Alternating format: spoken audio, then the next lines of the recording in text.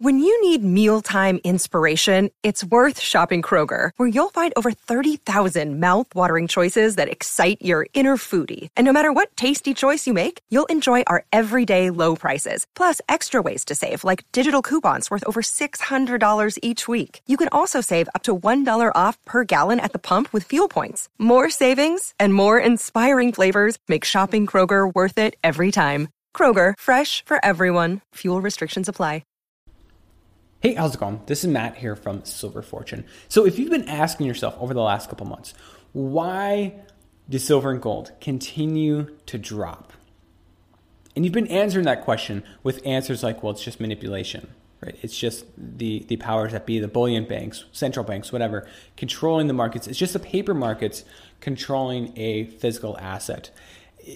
You're moving in the right direction. You're on the right path with that answer. And I'd be hard pressed to say that you're wrong, because that certainly is a role. This is manipulation. This is the paper markets controlling physical markets, as insane as that sounds. However, in this video today, I want to talk about one specific asset, or more accurately, one specific market that over the last couple of months has correlated extremely well with the price of silver and gold and gives us some insight as to where they're heading next. Dare I say, it's been the factor, the only thing that matters right now for the price of silver and gold. And that's been the case for a couple months now. What I'm talking about is the Chinese yuan. More accurately, the market or the exchange rate between the US dollar and the Chinese yuan.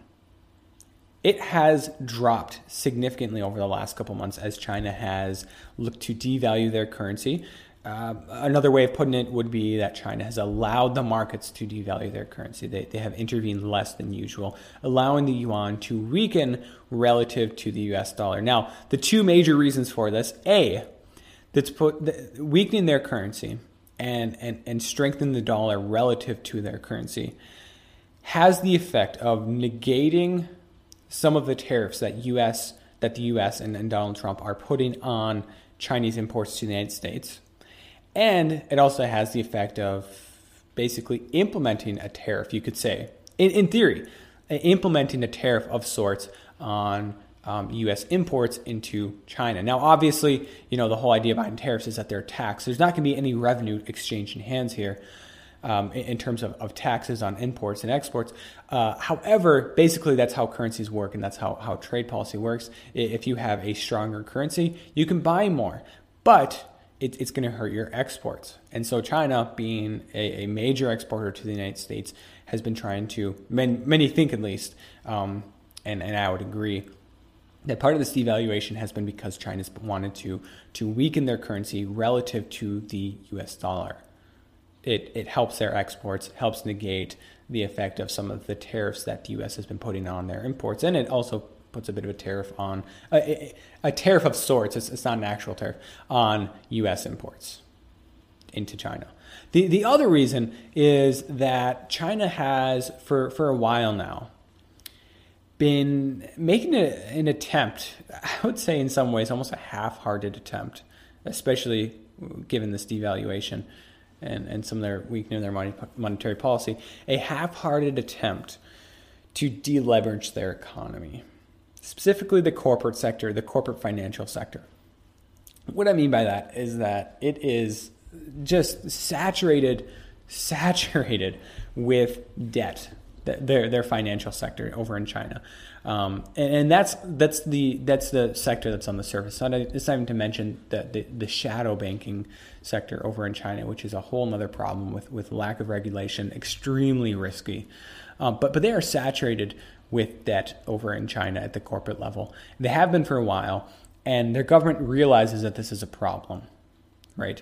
They realize that you have the chairman or whatever, the director of their central bank, saying things like, "We could be reaching a Minsky moment as more and more debt is created to basically drive economic growth." There's going to become a point now where more debt will not create more economic growth; it'll actually take away from economic growth. So that's the other reason, is that basically they've been easing some of their financial conditions, their monetary policy, because while they've been trying to deleverage, it's sparked a series of major bankruptcies, set some shockwaves through their economy, with this talk of a trade war, which is not going to help their economy either. You've seen the Shanghai Composite, their stock markets drop significantly over the last couple months, and they need to ease. They need to ease monetary policy because, they have a bubble of an economy, and if it pops abruptly, which just because they're easing doesn't mean that it won't, it could be disastrous for their economy. It could be disastrous for everything that they've done in terms of economic growth over the last 10 years, or at least a lot of it. So that's why they've been weakening their currency. Now, bring this back to silver and gold. But before I talk about where it's potentially heading, too much at least, and what is China's long-term plans, I want to put this in perspective. Back in August of 2015, China shocked the world in devaluing their currency almost overnight. And then they continued to devalue it after that. When this occurred back in August of 2015, the exchange ratio between the Chinese yuan and the US dollar was about 6.2 to 1, 6.2 yuan to every US dollar. They devalued it almost overnight to around just shy of 6.4 to 1. And then they continued to do that after that. All the way up to around just shy of 7 to 1. That's a number. That's an important number that I'll be covering here in a second. 7 to 1. Already this year in this period of devaluation, of course, the yuan strengthened following that. Beginning in April of this year, okay, they began devaluing it from around 6.26. That's where it was at the beginning, all the way up to where it is right now, about 6.85. Okay, a devaluation that has occurred in the span of roughly 4 months. Okay. It's already matched the devaluation, or almost matched the scale of a devaluation that occurred over a period of over a year before. Okay, so very significant, this devaluation. Not just the size, but the pace of this devaluation has been very significant.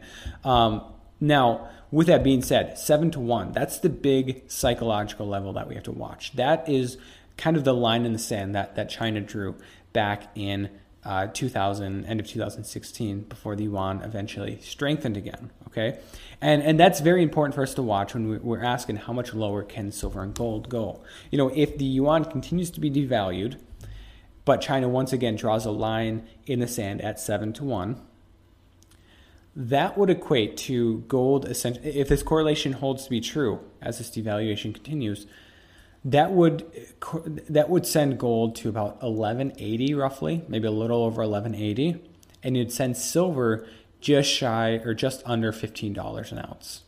Okay, so that's what we can expect from, the point of what I'm saying here. So we put this in perspective, and China kind of pumps the brakes on this devaluation around 7 to 1. The bulk of the devaluation has already occurred, and the bulk of the drop in precious metals has already occurred. And that tends to be where I see things heading. I don't think that this devaluation is going to blow through 7 to 1, but the possibility exists. And if we explore that possibility, things get crazy. I mean, what happens if all of a sudden China wants to devalue their currency? Double of what's already occurred, right? What if they're only halfway through this?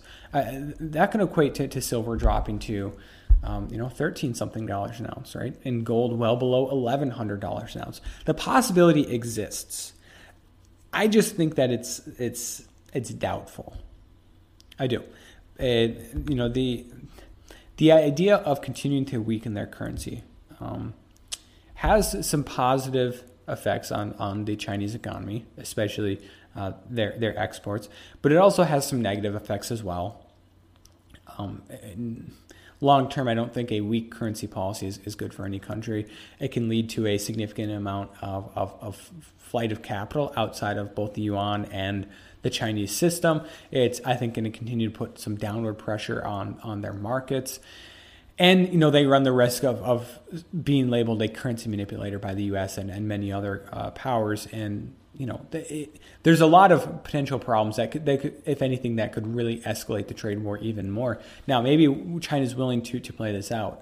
I definitely am not of the opinion that the U.S. has a stronger hand in this trade war than China. Not to say that China does, but, both countries have a hand to play, but both countries are on fairly unstable footing, I believe. But yes, this could go to 7-1. And again, that would put gold around $11.80 and silver just below $15. I don't see it going much lower than that, or I should say higher than that, further devaluation than that. Time will tell. Crazier things have happened. Another 10% devaluation of the yuan, which would equate to it being, maybe 7.4 to 1, 7.5 to 1. That'd be a 10% drop in both silver and gold, right? That's gonna be a $1.50, $1.50 off the current price of silver. That's gonna be about $120 off the current price of gold. Possibility exists, but when you put it in those terms, another 10%, it sounds very irresponsible. It sounds like that. So it sounds like a policy that China's government and their central bank is just not willing to pursue. So I hope this has been helpful to you guys. If you've been asking yourself, what is next for silver and gold? What is, how much lower is it going to go? As we see the price continue to drop this morning, again, as the Chinese yuan has been weakened, just remind yourself that you're playing a risky game if you're waiting for the Chinese yuan to be devalued below 7-1. Right, to 7.1, 7.2. If you're waiting for silver to drop to $14.50 or $14 or gold to $11.50, you're playing a risky game. I think that, the potential for them to drop further, that certainly exists. But how much further is really the question. And I think not a whole lot further, right? Just like I don't think the yuan is going to be devalued a whole lot more. I could be wrong. And you know what? If I'm wrong, so be it. We get silver and gold at a cheaper price, and I personally am not going to complain about that over the short term. But it's just a risky game. Make your own investment decisions, right? I've just said for a while now to hold out for something like $13 silver, or sub $1,000 gold. It's a risky game you're playing because both of those assets have a ton of upward potential, but very limited downside, I believe. Right, very limited downside for both of them, and to the last thing in the world that I would want is for somebody to have a huge amount, just a pile of cash that they've been waiting to put into precious metals. Let's say 10 grand, right? And all of a sudden silver is not at $15.30 an ounce; it's up at 17 or 18 or 20, and gold's up, moving back to $1,300, $1,400 an ounce, and all of a sudden they've missed out on a huge buying opportunity. But certainly make these decisions for yourself. I'd love to hear your thoughts on this video down below in the comment section on this correlation, this interesting correlation I've been talking about here. As always, thank you guys from the bottom of my heart for watching this video, and God bless.